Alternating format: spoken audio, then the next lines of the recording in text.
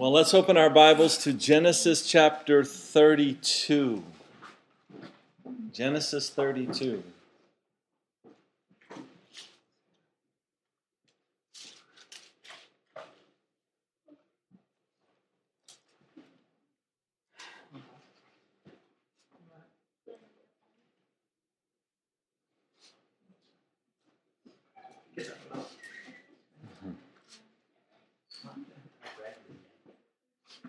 And we'll go ahead and jump right on into verse 1. So Genesis chapter 32, starting in verse 1. So Jacob went on his way, and the angels of God met him. When Jacob saw them, he said, "This is God's camp." And he called the name of that place Mahanaim. Okay, so it's very plain to see here that Jacob has angels watching over him. However, these are not unseen angels as you might think about. Instead, these angels are visible to Jacob because we're told there in verse 2 that he saw them.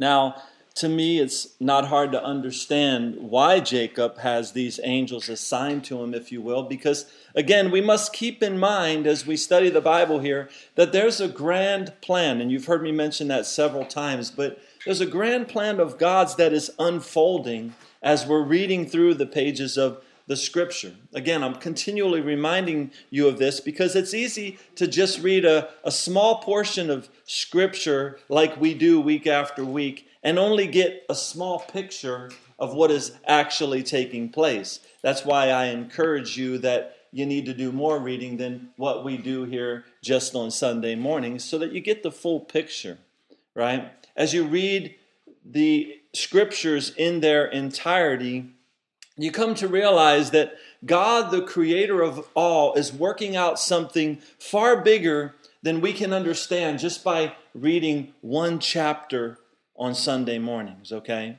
So it's important to understand that if we want to know the full will of God, we must read the full counsel of God that God gives us in the Scriptures, okay? Because we know that many religions have been formed in the world by people that just take a small portion of Scripture and then make a doctrine out of it. And we want to be careful not to fall into that, okay? And at this point in our study of the Bible here, we know that, again, that God is forming a people group, right? And God's ultimate plan of salvation for mankind will come through this people group. The Messiah, Jesus Christ, will be born a Jew, right? And Jacob is a part of God's plan for this people that will become known as the Israelites. Today, we will see that Jacob's name will be changed to Israel. The Israelites became tribes of people, right? And one of those tribes was the tribe of Judah. Judah was the son of Jacob and Leah, as we've studied about. And the word Jew comes from that name, Judah. Jesus was born of that lineage, the tribe of Judah. And if you go to Matthew chapter 1, you can read and find this genealogy. But again, getting back on track here, the fact that Jacob has angels going before him or watching over him, if you will, should not be strange to us as Bible students. Because again, God is just making sure that nothing happens to this man from whom will come his own special people, the Israelites, and ultimately the Messiah, Jesus Christ. Now, I'll show you a familiar passage of Scripture if you'll mark this page and turn toward the back of your Bible and find the book of Hebrews, chapter 13. Okay, again, Jacob has come upon, he's on the move, he's going somewhere, he sees these angels, and he's going to set up camp here, okay? Hebrews chapter 13.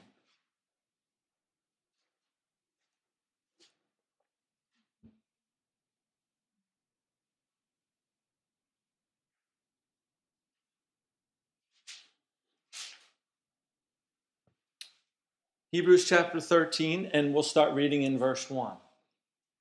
It says, "Let brotherly love continue. Do not forget to entertain strangers, for by so doing some have unwittingly entertained angels. So this should make you think, right? Who are you running into out there on a daily basis, right? It says, let brotherly love continue. And this means that we should show love to people. We should show love to each other as the brethren, as Christians, but we should show love to everybody because you never know who you may be crossing paths with, right? We see in the Old Testament and here in the New Testament that yes, indeed, there are angels amongst us, right? And they can be visible at times to our eyes, right? In the case with Jacob, he was able to know that they were angels. And in the case of what we see here in Hebrews, there are times that we can be unaware of the presence of angels amongst us. We see this in the scripture, right? So I just wanted to show you that. And as we flip back to Genesis chapter 32 now, Jacob has now seen these angels as him and his family were on the move. And again, keep this in mind all the time as we study through the Bible here, is that God has a grand plan. God is working something out, right? And when Jacob saw the angels, he knew indeed that this is where God wanted him to be at this point in time. He then came up with a name here, one way or the other, for that place, and he called it Mahanaim, right? Now, Mahanaim is a word that simply means two camps. Mahanaim means two camps. And we'll see the reason that he called it that as we go on here. Verse 3, then Jacob sent messengers before him to Esau his brother in the land of Seir, the country of Edom. And he commanded them, saying, speak thus to my lord Esau.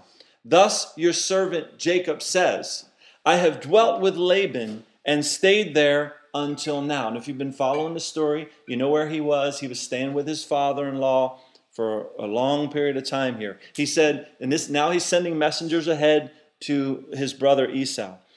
Verse 5 continues. Here's what he wants him to tell him. I have oxen, donkeys, flocks, and male and female servants, and I have sent to tell my Lord that I may find favor in your sight. Then the messengers returned to Jacob, saying, we came to your brother Esau, and he also is coming to meet you, and 400 men are with him. So Jacob was greatly afraid and distressed. And he divided the people that were with him and the flocks and herds and camels into two companies. Okay, so there we see that Jacob is dividing his people into two camps. Hence the reason for the name Mahanaim, right? So Jacob is scared now. Why? Well, the last time he saw his brother is when he tricked his father into blessing him instead of blessing his brother Esau, right? And Esau at that time vowed to kill him for this. And mom warned Jacob that he better hit the road for a while. He better get out of town, right? So even though many years have gone by now, Jacob doesn't know how his brother feels about him at this point. Okay? So he's headed back, Jacob's headed back to the promised land, right? Where he needs to be according to God's will. But here he fears that he may lose his life if he goes back there. So he sends messengers ahead to tell Esau that he is coming and to inform Esau of the wealth that he has obtained. But now the messengers come back and say, yeah, your brother's coming, but he's not alone. So he's got a mess of people with him, right? So Jacob is afraid now. And you know, as I think about this, even though you may know that you're seeking God's will in your life and you want to be where he wants you to be, and maybe even you have confirmation from your circumstances or others around you that where you are is the right place to be or where you're going is the right place to go. But even though all of this, even in the midst of all of this, there can still be circumstances that make you fearful of where you're going. So you change things up a little bit to accommodate the situation. And this is what Jacob is doing here. He's headed in the right direction in his life, you can say, because he's going where God told him to go, but he's just not sure about all the details. So he has to plan accordingly, okay? And we walk through life in that way as well.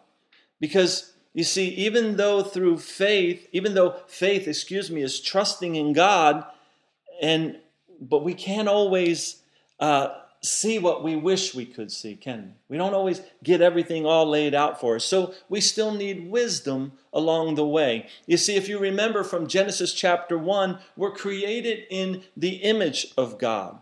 And God didn't make us a bunch of robots, did he? He gave us the ability to think and to reason on our own. Ultimately, it is his will that will be done in our lives if we're committed to him. But nonetheless, we still live in a fallen world, and we face circumstances sometimes that might bring about fear, that might trouble us in one way, shape, or form, like we see happening with Jacob. Again, he's on the right path, but he's got some fear in front of him right now. And as we walk through this fallen world, we need to be wise about our decisions and our choices, right? Make sure that we're in God's will, but be prepared for the fact that not everyone around you is living in the same manner as you are or as you desire to live. Most people don't care about the will of the Lord in their lives. They're just out to get all that they can for themselves. That's the way most people go through this world, right? Again, this should not describe us as followers of Jesus Christ, but it does describe the world that we live in. Okay? So Jacob here, in a sense, you can say, to me as I read it, I think he has a healthy fear, if I were in his shoes, right? A fear that makes him prepare for any circumstance that may arrive. He's probably hopeful that his brother will receive him, but based on his past with his brother, he's not sure. So Jacob prepares for the worst here. The Proverbs are full of advice for you and me as to how we should prepare for things in this life, how we should be prepared for troubled times and troubled days that may come, right? Again, we need to be wise in our decision making, but walk by faith in God that he will ultimately work all things together for good, as we're told in the scriptures in Romans 8:28. So I guess what I'm pointing out is there's what God has promised in our lives and what he will do that he will complete, but yet we still live in this temporary fallen world, and we have to make decisions based on what's in front of us sometimes, okay? And that's kind of what I see happening with Jacob here. Again, he's on the right path, but he's fearful. He's concerned. So Jacob is preparing, and verse 8 says, and he said, if Esau comes to the one company and attacks it, then the other company which is left will escape.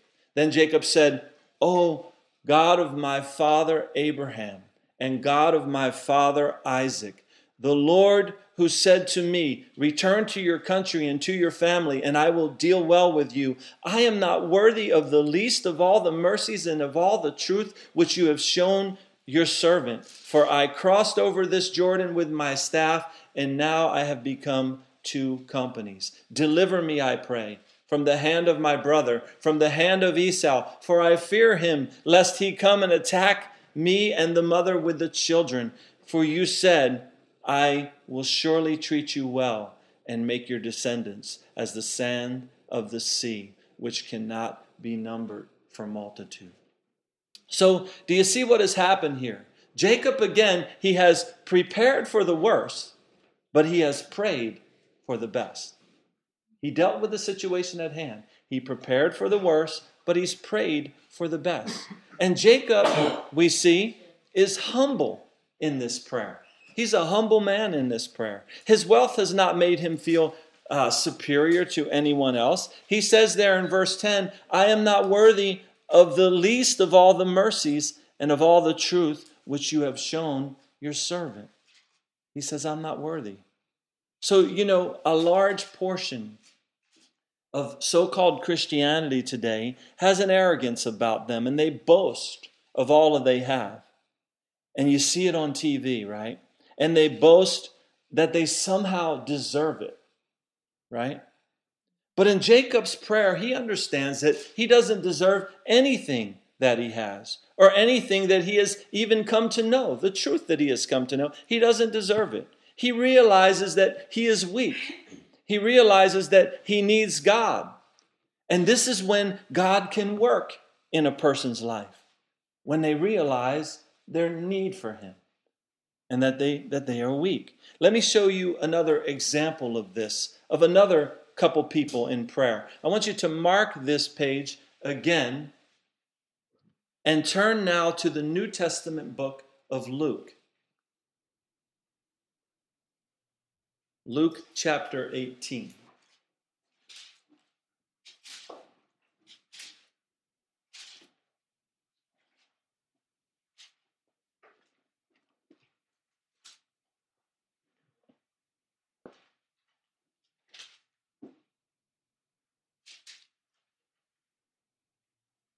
And let's start reading down in verse 9.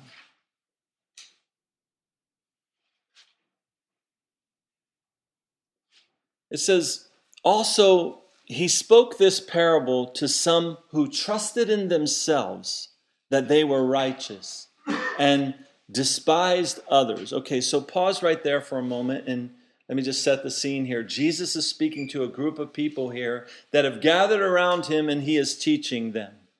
There are sinners present and there are those that think they're not sinners. They're religious folk there, right?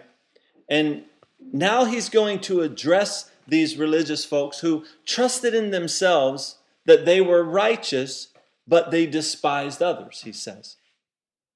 These are people that think highly of themselves.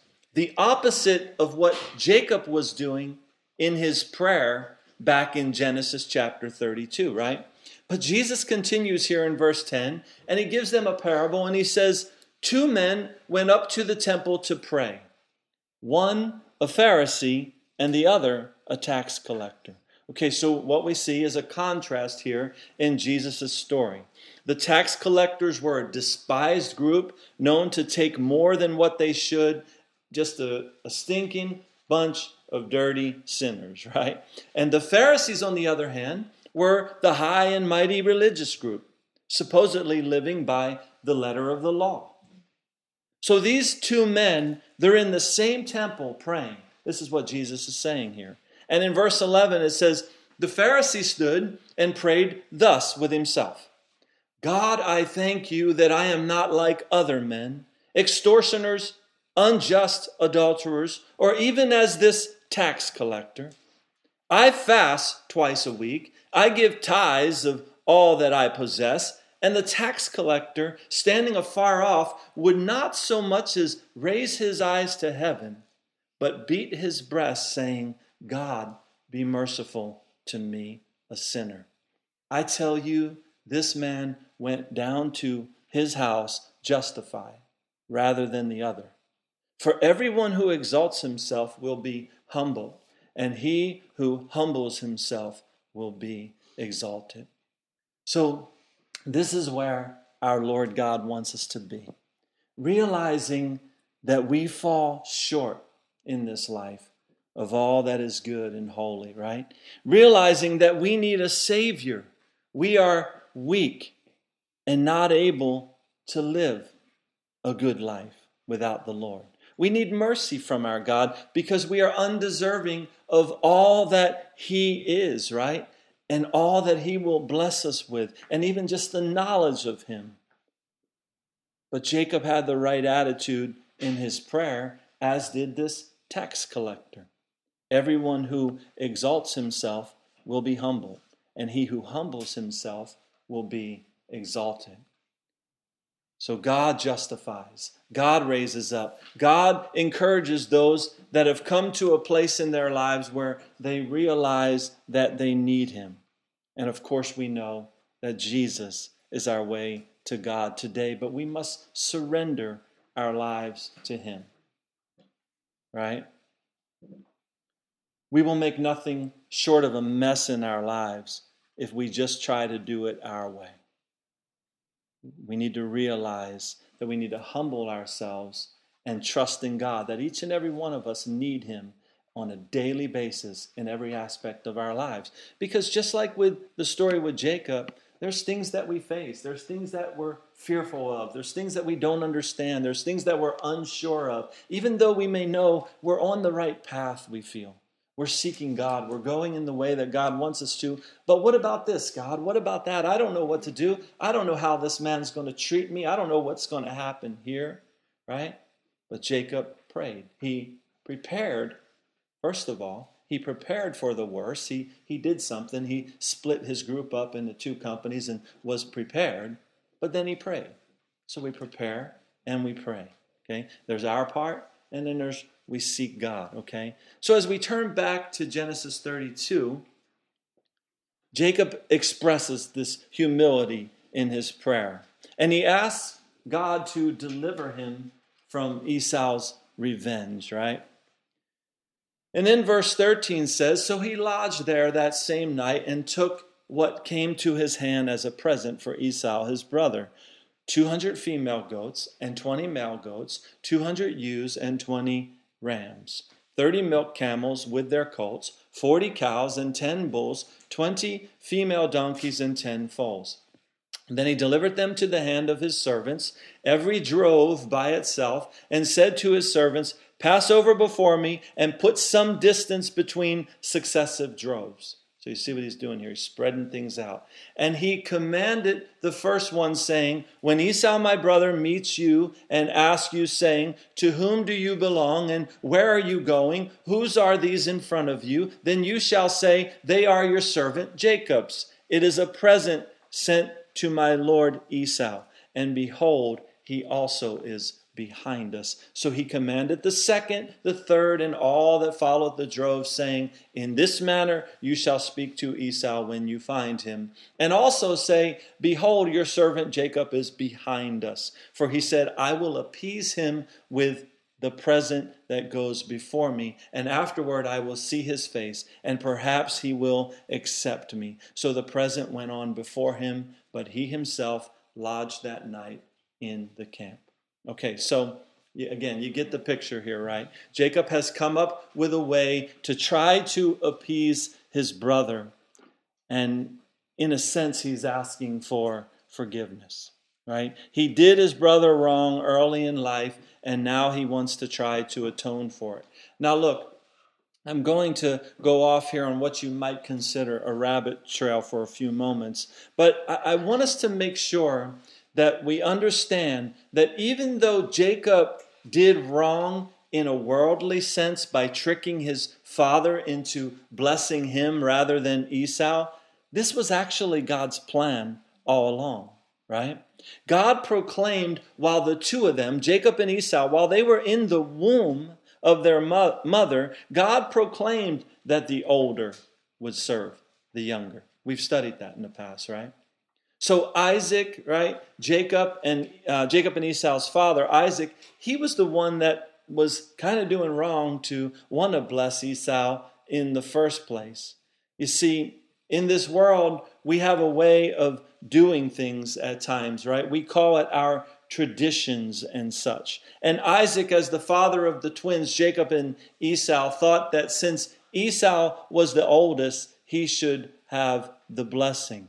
But you know, our traditions and our rituals or our family values even have no implication on God's will. And we must be careful not to confuse this fact. We can't just think that just because our family does this or that and always has done this or that in a certain way from generation to generation, that God must honor that in our lives, right? Because if we're led by the Spirit, we will desire to go in the way that God leads us to go through this life. So sometimes today, and I know it's a big thing within Christianity, and take this with a grain of salt because I'm not knocking it completely, but sometimes people place their family values and their traditions above God's will in their lives. And they say, well, this is what my family does, so this is what I do. That's what my grandmother did, and all the way back and all the way back, so we just do the same thing. But is that God's will? Right? So, again, I'm repetitive on saying this all the time to you guys, but our ways are not his ways. His ways are much higher than ours. So Jacob may have done wrong in the physical sense again, but it was Isaac that was kind of saying, well, the older needs to be the one that gets the blessing, but that's not what God said. That wasn't God's way. It was Jacob that was supposed to get it. That was God's plan, that Jacob was going to be blessed in the manner that he was, right? And God was working through Jacob to accomplish his will here on this earth. And that's why we see these angels and everything that's happening in Jacob's life, because there's an ultimate plan that we're getting to as we go through the Bible. It's all going to lead to Jesus, okay? So, but again, here in the story, back to the story, Jacob simply wants to appease his brother Esau. He wants to live in peace with him, so he's doing all that he can to try and make peace with him.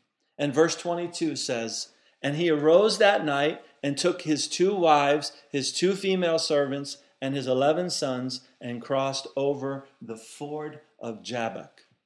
Now, a ford is not a car or a truck, right? In this instance, right? A ford is simply a shallow spot in a river or a stream or such where it's easier for you to cross over. That's called a ford, okay? In this case, Jacob has come upon a brook here, okay? Verse 23, he took them, sent them over the brook, and sent over what he had, and then Jacob was left alone. So you get the picture here. He stayed on the one side of the brook, and he crossed over all that he had and all of them over to the other side. They went through the ford there. So he's here all alone now. And verse 24 continues and says, "And a man wrestled with him until the breaking of day." Now, let's just pause there, because I tell you, this is a crazy scene that kind of has begun to take place here. Jacob has now encountered God in human form. Now, how do we know that? Well, because if you read ahead, verse 28 tells us that this was God that Jacob wrestled with. And Jacob puts up a really good fight, because this goes on till the break of day. And it says, as it says there at the end of verse 24, right? Now, if you're following along with me in the New King James Version of the Bible, you can take note to the fact that when speaking of the man or God in human form here, the first letter of the word will be capitalized. Okay? So this helps you to distinguish between God and Jacob here. The New King James Version does that throughout the whole Bible. The you or the your or the H, in the him or whatever, or the man, in this case the word man there is capitalized. But anyway, this wrestling match goes on. And verse 25 says, "Now when he," capital H, right, "saw that he did not prevail against him," lowercase h, right? So there's a distinction. "He touched the socket of his hip, and the socket of Jacob's hip was out of joint as he wrestled with him. And he said, 'Let me go, for the day breaks.' But he said, 'I will not let you go unless you bless me.' So he said to him, 'What is your name?' He said, 'Jacob.'" Okay, so Jacob hung in there. But you cannot say that Jacob came out none the worse for the wear, can you? Right? Because he will now go the rest of his life with this dislocated hip. You see, we really don't have the details as to how this wrestling match got started or how it broke out, right? But everything for Jacob was about to change. Life was going to be completely different. His life would never be the same. He has encountered God, and everything will now be different. It seems to me that it would have been best for Jacob to just surrender. But maybe God wanted to put Jacob through this test so that Jacob could realize that he didn't need to fear man like he was now fearing his brother Esau. God has a plan for Jacob. And Jacob and all his descendants would need to realize that God was with them and that they have the strength to stand in the presence of God or before the presence of God. And this plan of God's will now unfold even further. And verse 28 says, and he, right, God in human form here, and he said, your name shall no longer be called Jacob, but Israel. For you have struggled with God and men and have prevailed. Now, that word prevailed there at the end of verse 28 is the Hebrew word yachol, and it means to be able. And it would be better for us to understand it translated as such, because again, Jacob really didn't win this wrestling match. He came out with a dislocated hip and a lifelong limp. But he was at least able to wrestle. He was able to wrestle with God. So his name then became Israel, which actually means God prevails. But even till this very day, Israel is God's chosen people. They are the ones that brought forth the Messiah, Jesus. And with Jesus was ushered in a new and a living hope. And you'll need to read the New Testament to understand that in its fullness. But for now, we are here in Genesis, and we are seeing that God has chosen that from this man, Jacob, could come a group of people and ultimately a nation called Israel. And you know, there may be times today when in your soul you wrestle with God. And you know he wants this for you, but instead you want that. And instead you go in the other direction. And God may let you wrestle with him. You may be able to wrestle with God, but in the end, you're the one that will come out with a limp. All right?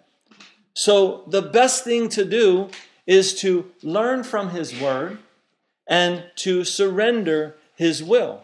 Because in the end, God always prevails.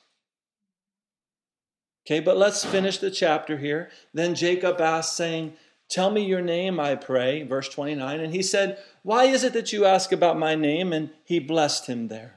So God in human form here saw no reason to give Jacob his name. He simply blessed him there. But Jacob knew who it was that he had wrestled with. And verse 30 says, and Jacob called the name of the place Peniel, for I have seen God face to face, and my life is preserved. So again, Jacob came out with a limp, but he's thankful to be alive. And if you are someone that is currently wrestling with God by living in a manner contrary to how you know he wants you to live, as I've mentioned, then it's time to repent. Because you don't want to lose your life not surrendering to God, right? It's better to walk with a limp than to die without God. And verse 31 says of Jacob that just as he crossed over Peniel, the sun rose on him, and he limped on his hip. Therefore, to this day, the children of Israel do not eat the muscle that shrank, which is on the hip socket, because he touched the socket of Jacob's hip in the muscle that shrank. So Jacob saw, in verse 31 there, Jacob saw another sunrise, meaning that he had another day of life. But again, his life would never be the same. Both physically and spiritually, Jacob's life would never be the same. And you know, I was talking to a friend this week, but some people call it a crutch when you rely on the Lord in your daily life.